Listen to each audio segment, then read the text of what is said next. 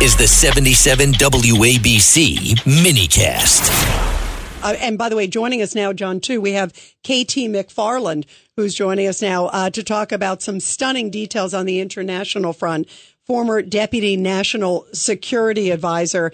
And KT, as we're talking about justice, this was a stunner. It just came out recently that this Iranian official admitted to Iran's role in the terror bombing that killed 241 U.S. military members. We're talking, of course, about the barracks in Beirut that happened in the 1980s. And now we have an Iranian official on record saying they did it.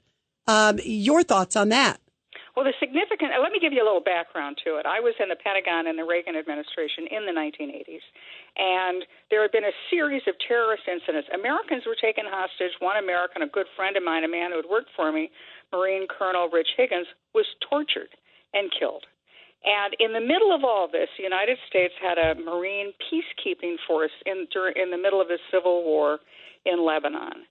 And they were supposed to be hands off of those guys. They were the peacekeepers.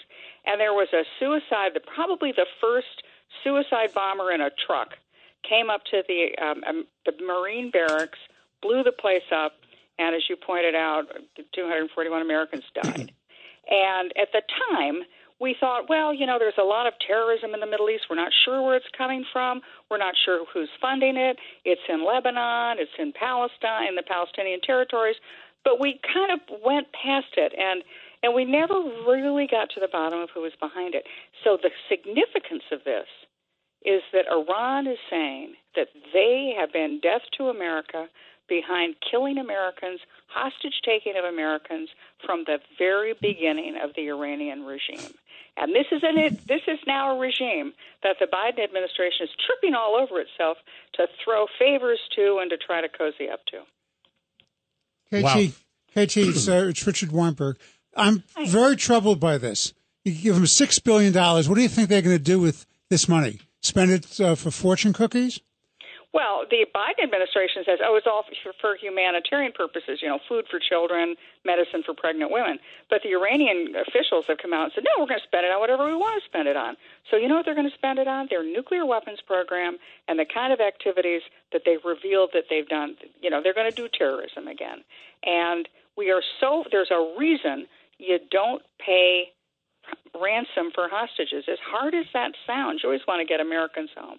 But the minute you do it, what does Iran do? They'll take more hostages. And you've just put a price on an American hostage, right? It's $1.2 billion. It's a terrific revenue raiser for them. And within a couple of days of the administration saying we're going to pay ransom for these American hostages, what did Iran do? It went and grabbed a European diplomat. So, again, Iran is at the very, very heart of most of the problems in the Middle East. And it defies logic that the Biden administration has this continuing love affair with a country that shouts death to America.